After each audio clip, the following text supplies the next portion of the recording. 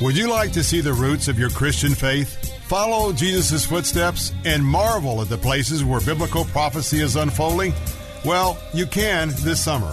Join me, Bill Bunkley, and Pastor Ralph Yankee Arnold on our pilgrimage to Israel and Jordan. You'll learn Israel's history from our guide Boaz Shalgi, prophecy from Pastor Yankee, and biblical teaching from me. Your cost is just $45.95, double occupancy, including round-trip air from Tampa, 2 meals a day, private Wi-Fi motor coach, Israeli and Jordanian guides. Space is very limited. A $700 deposit secures your spot with final payment not due until May the 10th, giving you time to budget.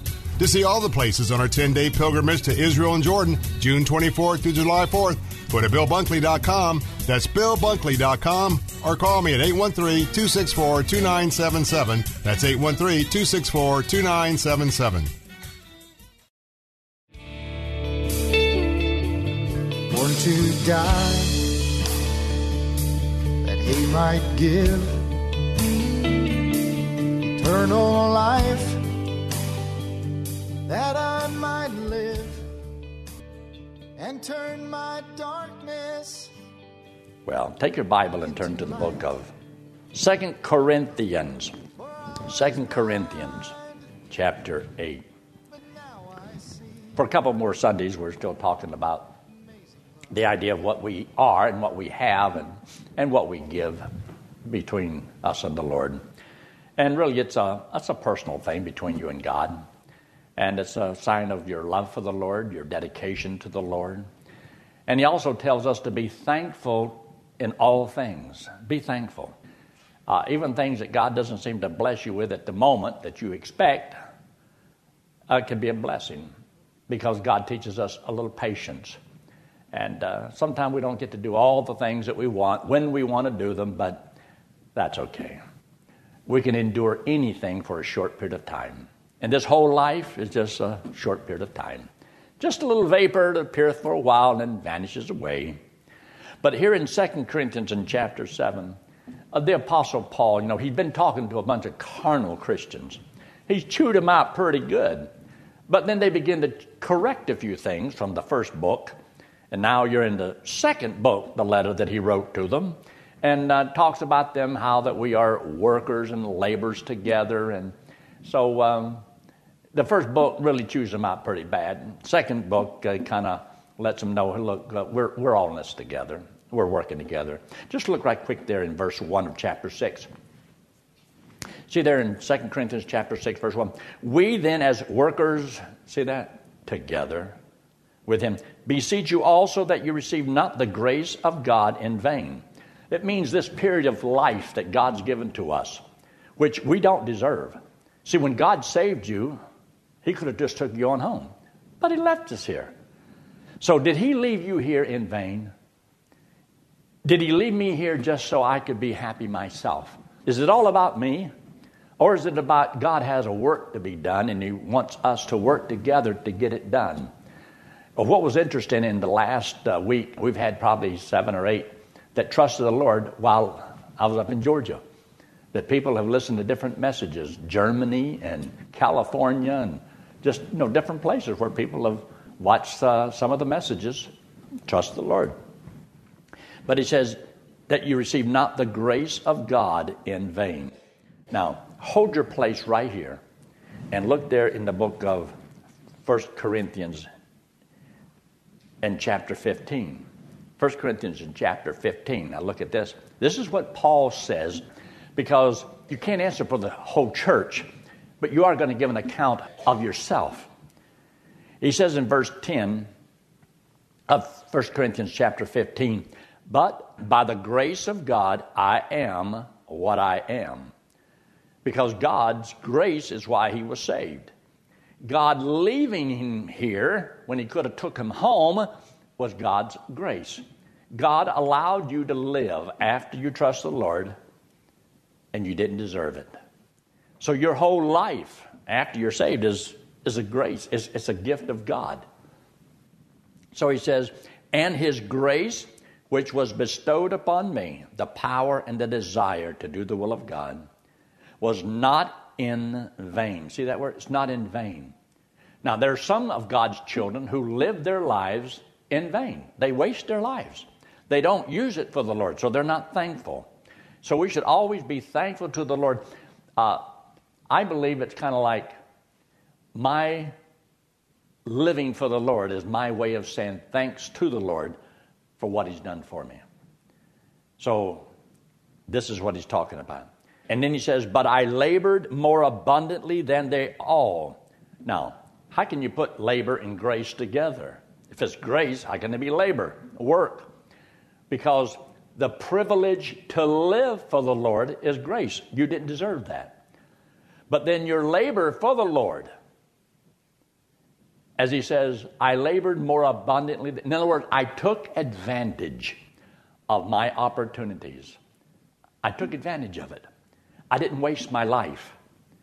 And therefore, look at all the things that Paul went through that could have stopped most people, but he didn't stop.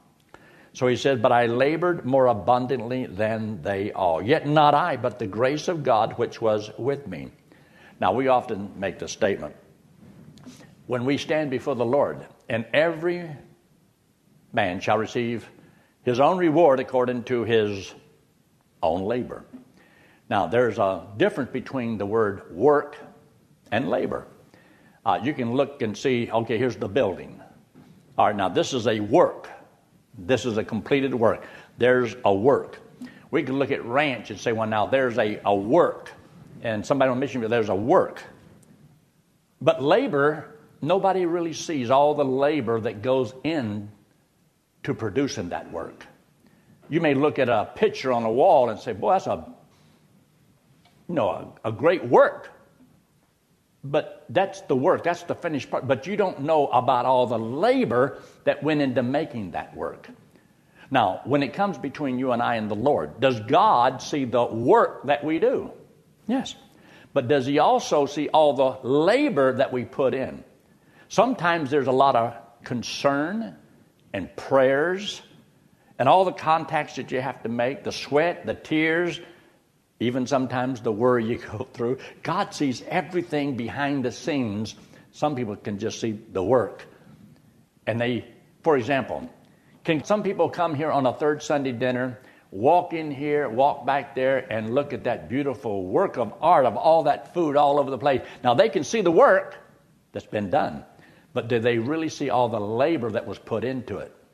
Do they know what everybody did? When you had to slave at home trying to figure out how to cook a 20-pound turkey and then cut it up, you had to go to the store, you had to buy it, you have to do all this, and then get up early that morning, bring it up here, bring it back there. All the labor that goes in, nobody sees all of that. I mean, you have Ken back here that gets up here and comes and does the labor and work behind the scenes. All we know is we sit down and enjoyed the work that he did. But God's going to judge you, not only according to the work, but according to the labor. That's why he says, judge nothing before the time, because all we see sometimes is what a person does, but we don't see what they went through to do it. And that's why that is so important. So he says, God's grace was not bestowed upon me in vain. Now go back to 2 Corinthians in chapter 8, because we're talking about a little subject that we kind of hint toward at times, and we have several times in the Sunday school lessons. But notice what it says in verse 1. Moreover, brethren, we do you to wit of the grace of God bestowed upon the churches of Macedonia, how that in a great trial of affliction, the abundance of their joy and their deep poverty abounded unto the riches of their liberality.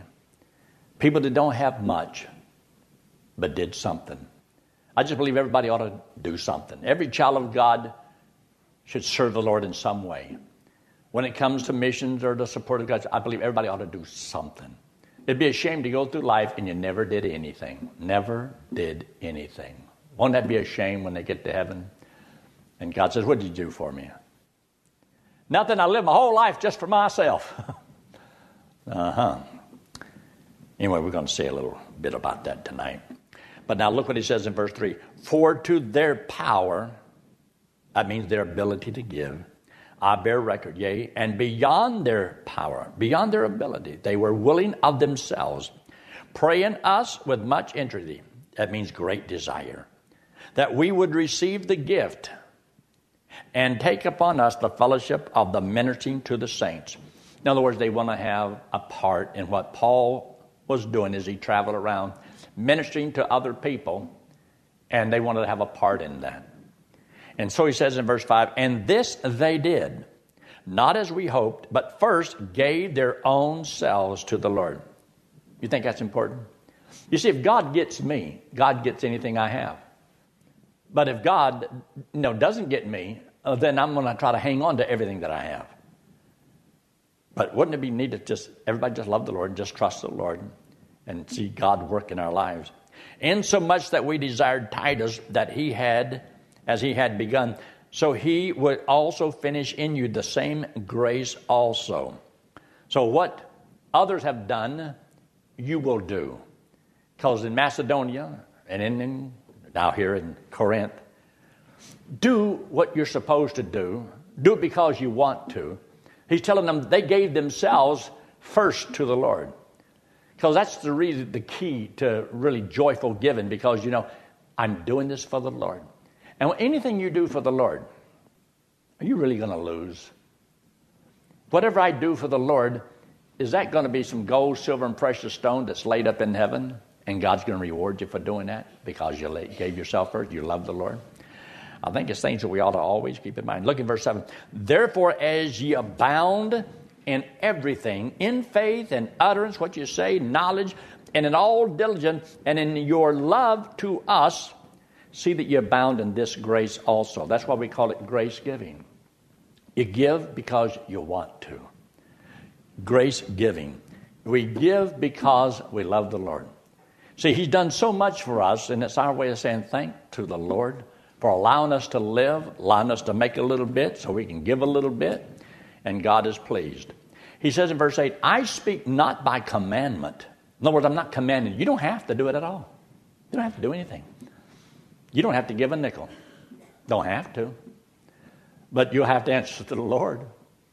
And God may have to chasten or discipline. But look what he says. He says in verse 8, I speak not by commandment, but by occasion of the forwardness of others. And get this, you ought to underline this in your Bible if you don't have it underlined. And to prove the sincerity of what? Your love. In other words, you say you love the Lord, God says prove it. Prove it. It's because this is what God's will is. Then I prove that I'm willing to obey the Lord and trust the Lord by giving as I should. Then he says this in verse 9, and this is a tremendous verse. Look what he says. For we know, ye know, the grace of our Lord Jesus Christ, that though he was rich, yet for your sakes he became poor, that ye through his poverty might be rich. Did you realize that every person you win to Christ, you're helping them to become rich? Because look where they're going to go now. Look at their new home now. Where's it going to be?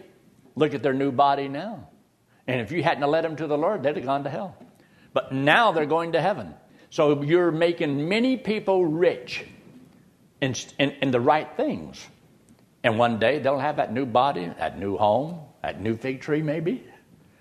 Opportunities to serve the Lord. Just look how lives can be changed just by sharing the gospel. Though he says here in verse 10, and herein I give my advice. For this is expedient for you, who have begun before, not only to do, but also to be forward a year ago. In other words, you committed yourself a year ago. This is what you're going to do, and you've done it. So it's a commendation, a pat on the back. Well done, thou good and faithful servant. Then he also says in verse 11, now therefore, perform the doing of it. In other words, you say what you're going to do. All right, now do it. Like, do we have people that say, okay, I'm going to take and give so much a month? Did you know that sometimes if it's out of sight, out of mind, and you don't think about it anymore, and then, that was last month. That was 2 months ago. Or is it something that, well, I should keep doing what I promised God? Look what he says. Now, therefore, perform the doing of it, that as there was a readiness to will. You had the desire. You're ready to do. I'm going to do this. So he says, so there may be a performance also out of that which you have. In other words, never worry about giving what you don't have. This is what you do have, what you can do. Some people can do something, but they don't want to do that. Well, if I had a wonderful, great singing voice, well, I'd sing in the choir. Well, maybe you don't have to have the best singing voice to sing in the choir. You don't have to be the best. You ever think just God uses just plain old common people sometimes just to do the best you can. Do what you can with what you have. Now, some people can sing, some people can't sing. We understand that.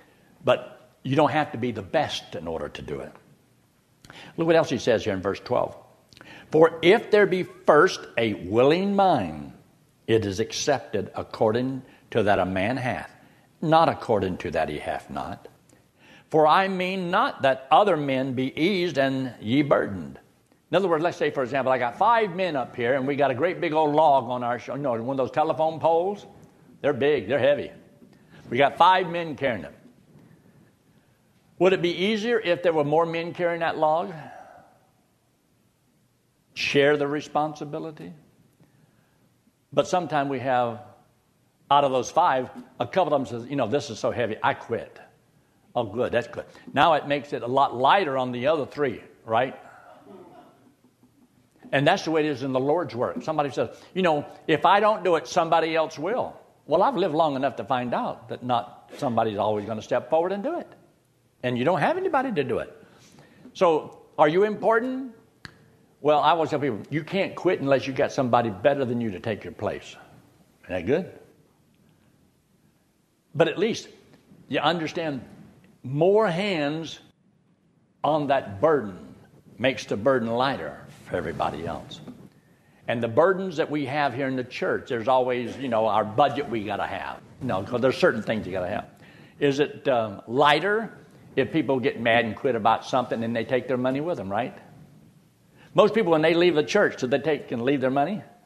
Or do they take it with them and give wherever they go? But what if you've already gone out on a limb and then somebody can just get mad about anything and then they quit and then now what are you going to do? Does the burden become heavier or does it become lighter? So you see, everything we say and do makes an effect. Look what else he says here. In verse 13, for I mean not that other men be eased and ye burdened, but by an equality, that now at this time your abundance may be a supply for their want, that their abundance also may be a supply for your want, that there may be equality. You say, well, this sounds like communism. This is willingly. This isn't some dictator making you do it and put you in prison if you don't.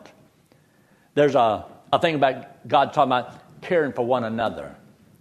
But he also says if a man won't work and he can work, he don't eat. It says that in the New Testament too.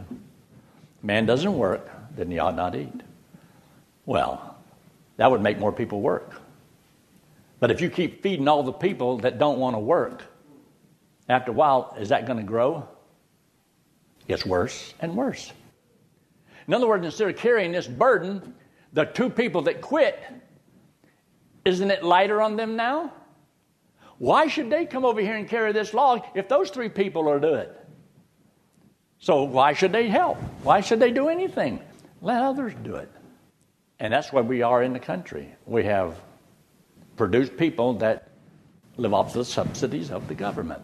Now, things that you have a right to and you paid into, you ought to have a right to get out. But there's so much that are just politicians who are making the people who give, writing little laws called illegal plunder. And they plunder the people who work and give it to the people that don't work. So, see, those people, they can't make those people give it to them. But this politician can make you give it by taxing you. And if you don't, we'll take your home, we'll take your job, we'll confiscate your wages and make you give this money. Why? Because I want to give it to these people over here that I like. Now, does that sound like the American way? Now, something's wrong with this picture. Because if you can do this, the people always vote for the person who promises to give them the most. And you watch the politicians today and see who's promising the most. I said one time, I'm going to run for government, and I promise to do nothing for you. Wouldn't it be a different platform? I promise to do nothing for you. What are you going to do for me? Nothing. Because they can't do anything for you until they take something from you. All the politicians can do is take something from you. And then they give it to whoever they want. I don't want a politician like that.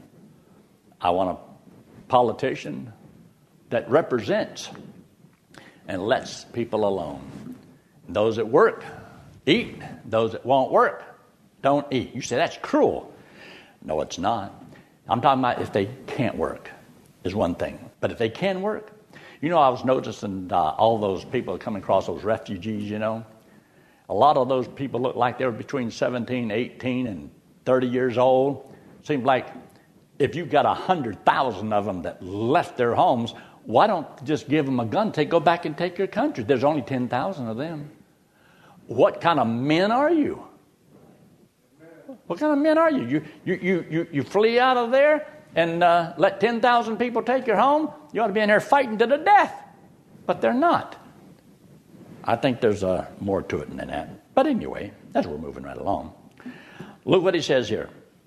In verse 14, but by inequality, that now at this time your abundance may be a supply for their want, that their abundance also may be a supply for your want, that there be inequality. As it is written, he that hath gathered much had nothing over, and he that had gathered little had no lack.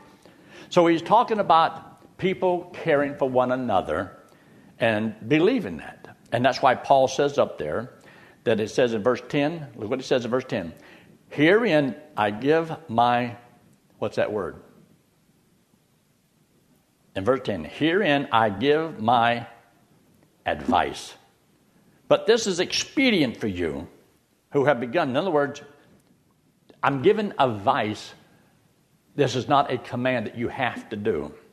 You don't have to do this. See, in verse 8, I speak not by what? Commandment. Now, God told him what to write to those children in Corinth so that they would know what God wants. But it's not a command. It's something God wants us to do because of a thing called Grace, grace. Because you love the Lord. And because you love people. And because you want to. And if you do, you do. If you don't, you don't. But he says some things here that are very interesting. As you go there, look in 2 Corinthians in chapter 8, and look now in verse 23. Whether any do inquire of Titus, he is my partner and fellow helper concerning you, or our brethren be inquired of. These are the messengers of the churches and the glory of Christ. So he had times Timothy and he had Titus, and they would visit churches and see how they're doing, sometimes collect the offerings and so forth, and bring it to them. So there had to be trust. In verse 24, wherefore show ye to them and before the churches the proof of your love and our boasting on your behalf. Now you talk about somebody that is really called the sandwich technique. You know the sandwich technique is a sandwich, bread, something good, and bread. The sandwich technique in dealing with people is compliment, a little criticism, compliment. And people can take the criticism or the, little word of advice better if you brag on them and then brag on them. Compliment them. I boasted on you. I bragged on y'all. Y'all were so poor. You didn't have anything. And look what you have done. And is that complimented or what? In the first part of chapter 8. And so then now he's telling them, let me give you some advice. So boom, advice, and then boom, sandwich technique. So he's doing the same thing here. And look in verse 24. You ought to underline those words. The proof of your love. Now, do you say you love the Lord? All right, what's the proof of it? The only way I could prove to anybody or to the Lord that I loved him and that I trusted him was I was willing to forsake everything in this world and run the risk of ruining God's reputation if he didn't take care of me. I used to tell the Lord, Lord, don't you ever expect me to stand in the pulpit and tell people that you're going to supply their needs if you can't do it for me. So I'm going to give you the chance. I'm going to give him a chance. I said, Lord, I am forsaking everything. I quit my job. I travel across the United States, got a wife and 2 kids, and no job waiting for me. Don't know how I'm going to live. I don't know how I'm going to make it. But you said you'll lead and guide and direct. Go for it. And see what happens. Well, I thought there's a number of times I'm going to die. I'm going to die. And I just knew there's no way God, how is God going to get me out of this mess? I was always in a mess. You know, one of the greatest experiences, I wish I hadn't been so hard-headed at the time. But I had just about run out of patience with God because I had given God a deadline, and God didn't seem to hear me or care. And I was down in Florida, and both kids, little kids, they both got sick, had no insurance. Both in the hospital for 2 weeks, no insurance. I'm going to Bible college, and I don't have any money. I was broker than the 10 Commandments. And I kept thinking, how in the world am I going to pay this hospital bill and to pay for the doctor's bill? But after 2 weeks, they called me up and says, you can come and pick up your children. I thought, oh, no. Not that they didn't want my kids. I knew I had to go into the finance office. And I got to tell them how I'm going to pay my bill. And I thought, well, maybe they can just keep the kids forever. No, I'm just joking. So I thought, the last thing I want them to know is that I go to a Bible college. I didn't want them to know that the God that I'm serving and trusting is going to meet my needs, but he didn't have enough money to pay my hospital bill. And I was ashamed. I really was. So the night before, I knew I got to go in there. So the night before, I'm out there on these clotheslines in the dark, and Betty's in the house with the kids, and I got tears. And I was really just blessing God out. I said, look what you've done to me. I said, you told me to trust you. I trusted you. You're going to come through. You didn't come through. And I said, and you expect me to tell people you're going to meet their needs and all that, and you had not come through. No, I was letting them have it.